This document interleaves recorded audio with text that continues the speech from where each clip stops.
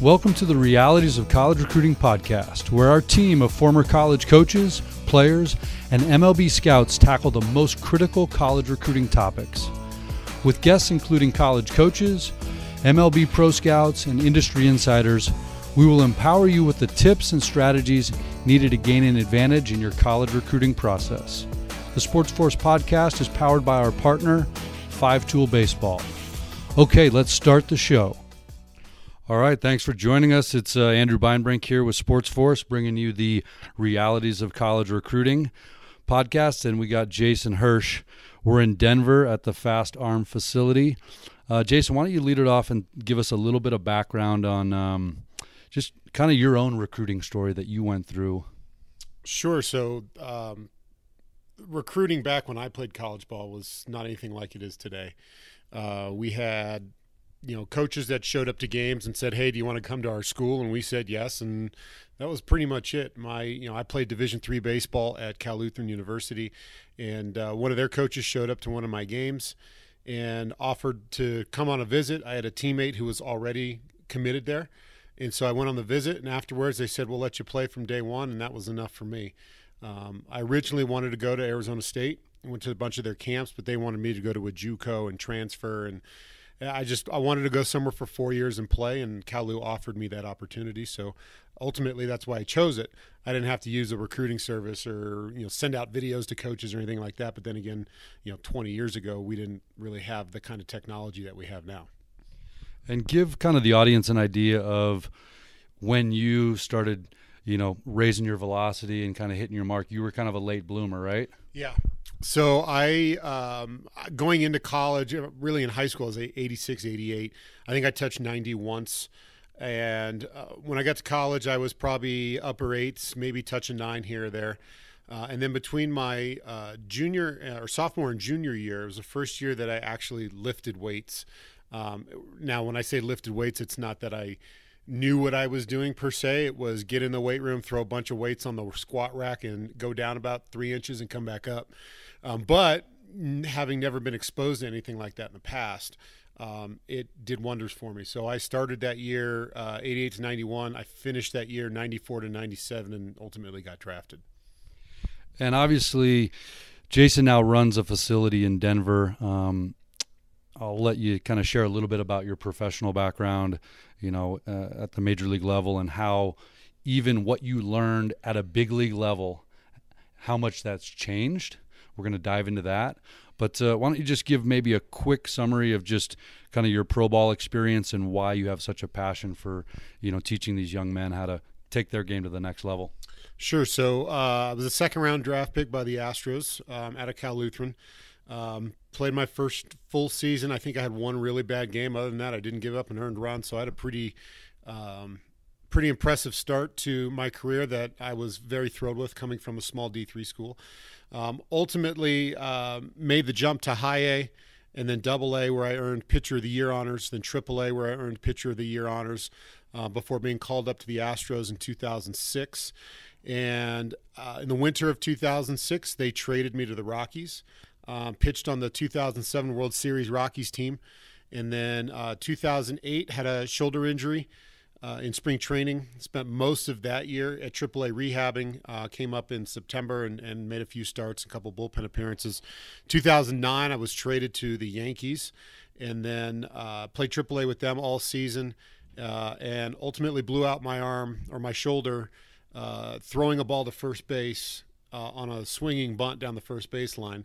And for all intent purposes, that ended my career. After that, I dabbled in indie ball for about 2 weeks before I decided to bring it on home and kind of do something else with my life. I tried to fall back on my college education. I had a multimedia degree from Cal Lutheran. And the more I got into that, the more I realized that it would take me just as long to catch up to my field as it did for me to get my degree in the first place. So then it was, what do you love doing? And baseball was it. And so I had a group of 9-year-olds that asked if I could give them some pitching lessons, and I saw a ton of growth in a 2-month period with those guys, and it made me have that same sense of accomplishment that I got as a player.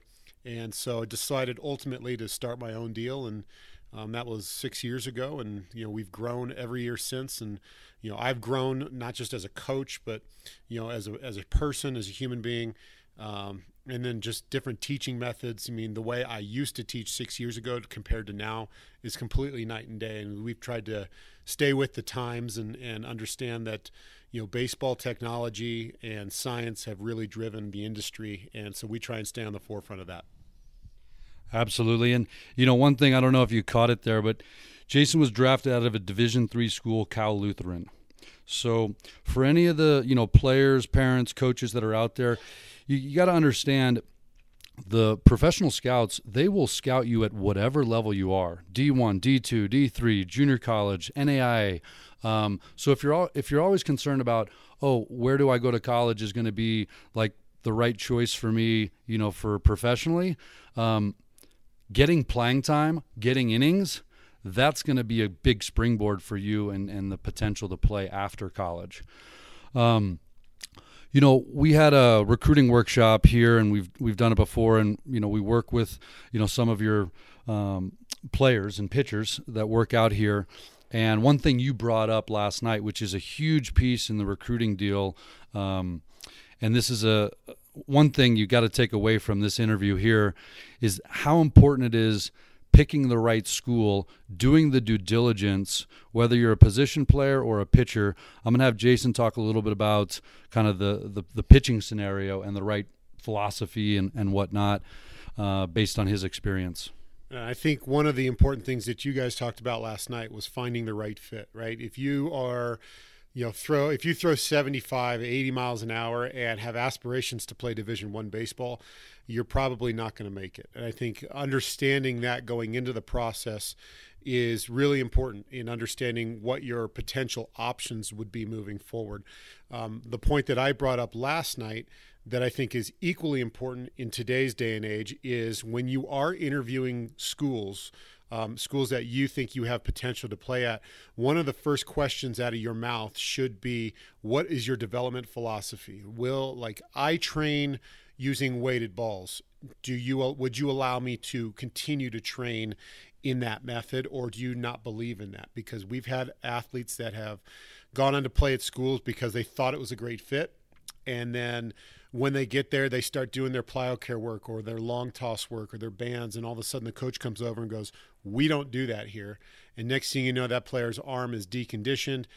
He's not feeling right. He feels like he's being attacked at every turn because he's not comfortable in the situation he's in. And ultimately, they end up transferring out and in worst case scenarios get hurt. And so you don't want to have that. Obviously, you want to go somewhere and stay there, for the duration of your career, whether you come out as a junior or stay all 4 years as a senior. But I think it's really, really important to understand that whatever school you go to, you need to ask what the development model is and if that's going to fit who you are as a player. Yeah, and I think also having them explain what is their development model, not just saying, we follow some of the driveline stuff. Right. Like that's not a good enough answer. It's a broad spectrum, because there are schools out there that say, hey, we do this, right? Well, or we take elements of this. And sometimes that means like we bought the balls one time and we used them for about a week and then we threw them in the garbage. So making sure that you understand what that philosophy is, the ins and outs of it, even going as far to say, hey, I'd like to talk to some current players on your team to say what, the coach is telling me this, what is your experience with it? Absolutely. And, one thing that we're starting to see more and more of as we're in the trenches talking with college coaches is college coaches are wanting to get more analytics on player performance. So it used to just be, now exit speed, standard velocity, but now, college coaches, they'll ask for spin rates. Some schools are asking for pitcher spin rates or a Rapsodo report. Can you kind of dive in a little bit on just how you're developing your pitchers and kind of the importance that you're seeing with the metrics and the pitch design stuff? Sure. So we're an arm care facility first and foremost. That's how we started. That's where our roots are. I'm a Jaeger guy. Alan's a real close friend of mine and a mentor throughout my career. So that's how we started. Players really pushed us to get into the weighted ball market. A couple of my students asked me about weighted ball philosophies, and I said the only thing I know about them is they scare me. So I did my due diligence. I did my research. I bought the balls. I called Driveline. I put myself through the program before I ever implement it with any of my students, and then we jumped full bore into it. And so we've seen a lot of growth in terms of arm health, fixing of mechanics, durability. Those have been huge assets for us. And then as those arms get bigger and stronger, we also were a early adopter on Rapsodo. So we started gathering the spin rate data, the velocity, the movement data, and more recently we've been really into pitch design and understanding how all those metrics work. But I think it's important for an athlete to know who they are as a pitcher, and those metrics can really help diagnose what you should be doing versus what you are doing. So we like to say we want to take the guesswork out of your development, right?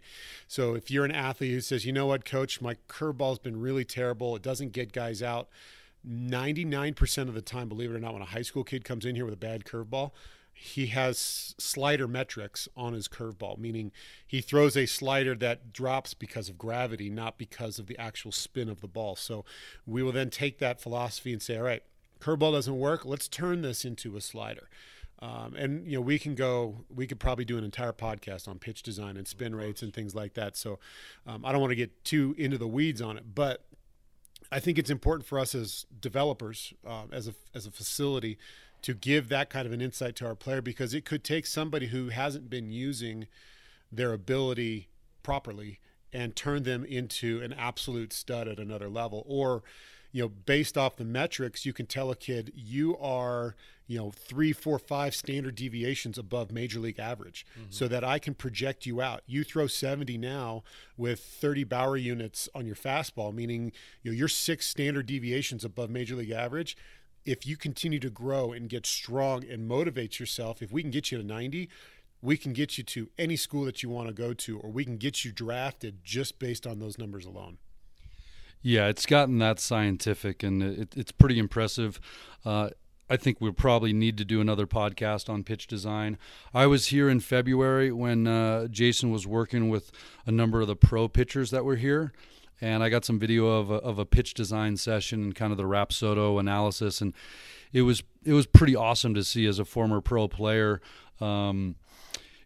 just where the game is going, and I think pitch design is going to start happening at a youth level, meaning high school. It's going to start happening more and more. I know you're already doing it probably with some of your pitchers. But getting back into, the recruiting game, parents, players are hearing, oh, you need to get your velocity to this. You need to go to this velocity camp. You need to do this. You need to do this. What would you say are some of the big kind of buyer beware, be concerned about just being velocity only focused and short-term focused? Right. So I think, the game is now a power game, right? Whether you're talking about launch angle, exit velocity, spin rate, throwing velocity, whether that's across the diamond from the outfield to second base or from the pitcher's mound to home plate, it's a power game. However, when you talk about velocity development, there's some things that need to be keenly aware of. A lot of what you see on the internet is the fun stuff, right? That's the pull downs where you get to watch guys like Trevor Bauer pull down at 116 miles an hour and so-and-so pull down at over 100 miles an hour. You might see high school kids do it. You might even see youth athletes doing it. And there's nothing necessarily wrong with that. But what you don't see in those videos is the 4 to 6, sometimes 8 to 10 weeks of work that was done prior to that allowed their bodies to absorb that kind of a workload to have success. So if any velocity program out there, first and foremost, makes guarantees, you need to turn around and run immediately, because there's no guarantees in velocity development. I cannot sit here with an honest face and say, so-and-so is going to gain X miles an hour if you do our program, because I can't guarantee your work ethic. I can't guarantee the effort that you're going to be putting into it. and I don't know anything about you outside of your physical stature, right? You might have mechanical flaws, you might have movement flaws, you might have, skeletal musculature stuff that I don't see on the surface that is going to hinder that growth and that development. And so any program that makes guarantees is not the right one that you need to be in. A program that has a on-ramp period where you are getting slowly acclimated to things, where nobody is being pushed to do things outside of their comfort level, those are programs that you want to pay attention more to. Like I said, I started as a Jaeger guy, and from that, I chased the rabbit, right? So whoever Jaeger was kind of following, because I believed in Alan and I trusted him, he led me to Driveline, right? Driveline led me to, say, the Texas Baseball Ranch, right? And the Texas Baseball Ranch led me to, Austin Wasserman at AB Athletics on the East Coast. And Austin led me to somewhere out. And so, like I said, you kind of follow people with similar philosophy goals and development goals. And you say, is this something that I want to do or that I'm interested in? And if it is, that's a program that you want to be a part of. But like I said, if anybody makes guarantees, you're in the wrong place. Yeah, absolutely. And the number of UCL injuries, Tommy John, as most people know it, is growing at a explosive rate. And, as a parent, I would say if your son says, hey, I'm good to throw again, or let's play another tournament this weekend, you have to protect your sons from themselves sometimes. And protect them from parents and coaches. It's really, you don't need to protect them from themselves. Listen, again, we can chase the rabbit on this one as well. I'm a big believer that less is more.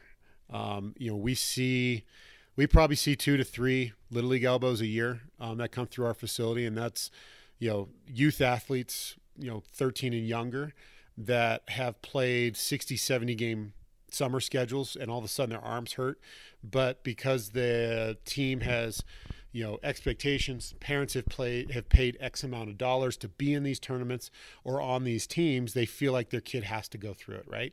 And then they start pushing, and then the kid decides that, I don't want to tell anybody that my arm hurts. And next thing you know, they've got a fractured growth plate, which leads to even more problems down the road. And so it's not necessarily that the kids are the ones. I think it's more the parents and the coaches that are abusing the kids for the sake of, winning a trophy or a medal that a kid is not ever going to remember, right? The parent's going to remember it because they're emotionally and monetarily invested in it, right? And you're professionalizing your youth athlete.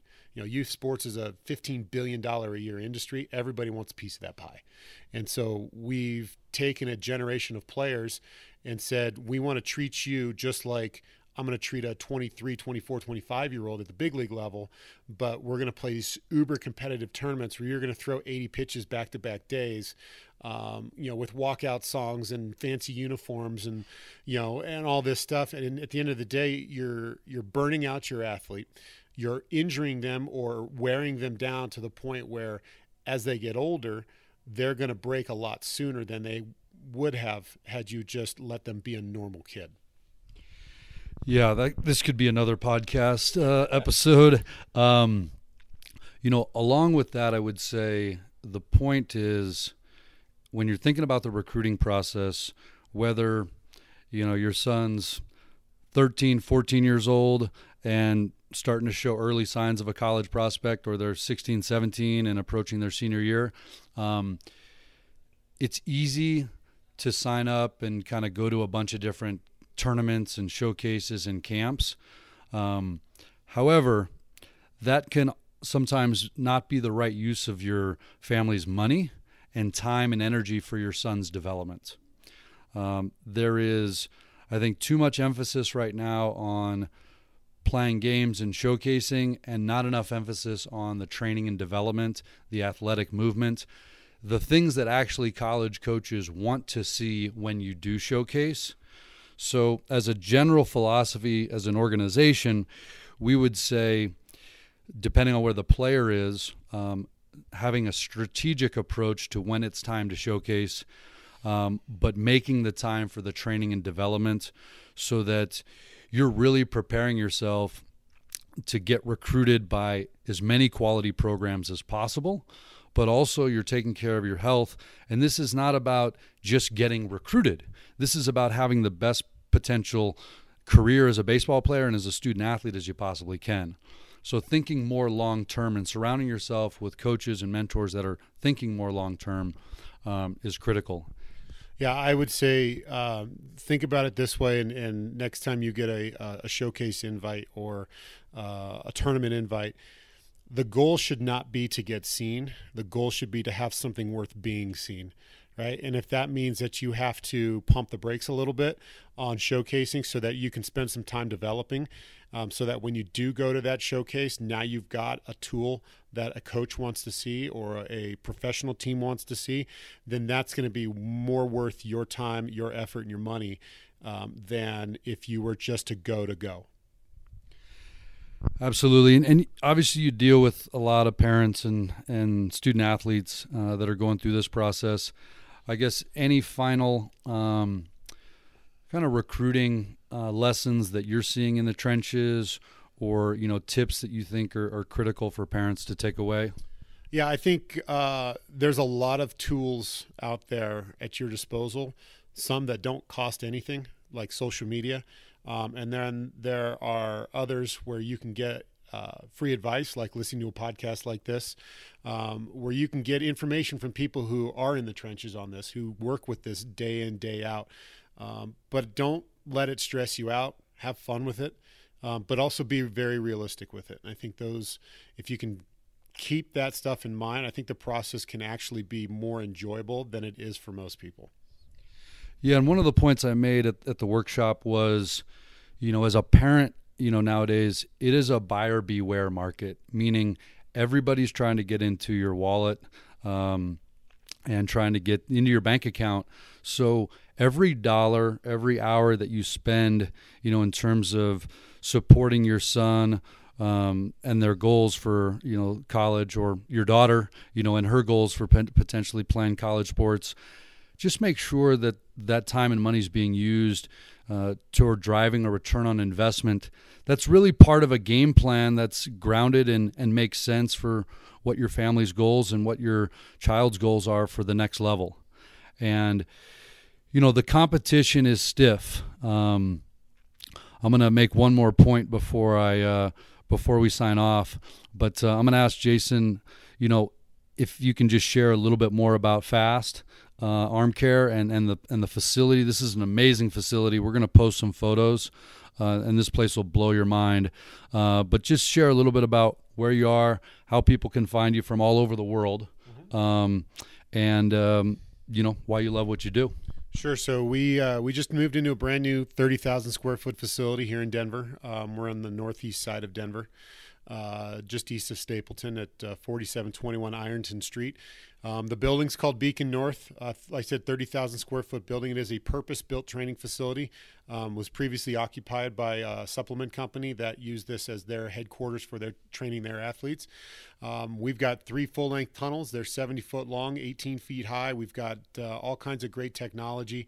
We've got hit tracks, Rapsodo, Edgertronic cameras, K-Vest for the hitters, the Rapsodo for pitching and hitting. We deal with a lot of plyo-care work, and we have wonderful strength partners in Landau Performance, literally in the same building. So it becomes a truly one-stop shop for all of our athletes. And then, FAST started as a response to what we saw as a lack of arm care in youth athletes, and it's grown over the last 6 years. We still work a lot with youth athletes, but we've really found a niche in the high school market. Especially out here, and helping guys, sharpen their tools, keep their arms strong and healthy throughout a season. And even more recently, we've been really good at rehabbing. We get a lot of kids that show up here that are broken. They have bad shoulders, bad elbows. And once we understand the extent of those injuries, we correct mechanics and we get them healthy, and they go out and have success. So if you want to learn more about what we do, we can train locally. We train remotely as well. You can find us on the web at fastarmcare.com. Fastbaseballdevelopment.com will take you to the same place. And then both of our socials are Fast Baseball Dev, DEV. and that's on Twitter and Instagram. We do post a lot of Instagram content, so that's probably the preferred place if you want to see some videos, pictures, things like that of our facility and our instructors. Awesome. And if any of you have any questions or comments, feel free, to get in touch. We're going to post this obviously online, and we'll tag, Jason and Fast Arm Care Development in all of this stuff. And we're going to come back if you guys want Jason to dive into the pitch design stuff, we can tackle that as well.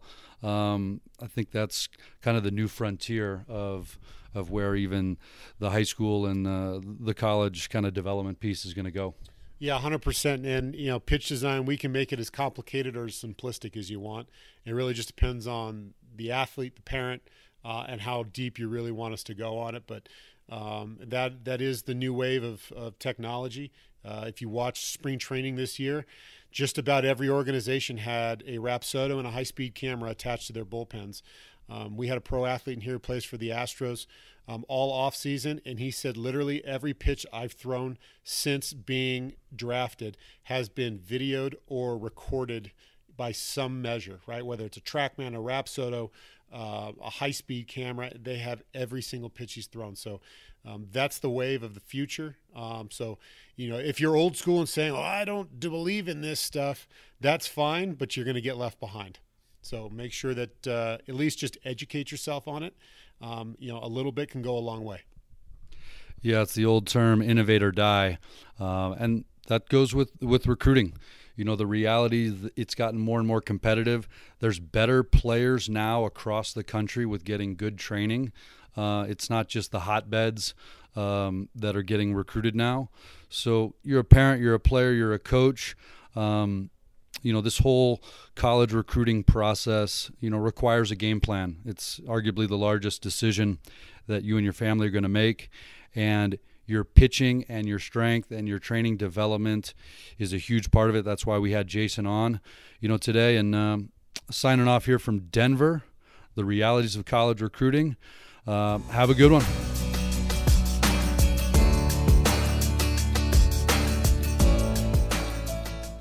Thanks for being part of the Realities of College Recruiting podcast and our partner 5-Tool Baseball. You can easily subscribe on iTunes and check us out online at Sports Force Baseball for every past episode of our podcast. If you want to ask questions, share insights, and recommend future guests, hit us up on Twitter and Instagram at Sports Force BB and Facebook under Sports Force Baseball. Be sure to join us on our next episode of the Realities of College Recruiting podcast. And remember, your college decision isn't a 4-year one, it's a 40-year one.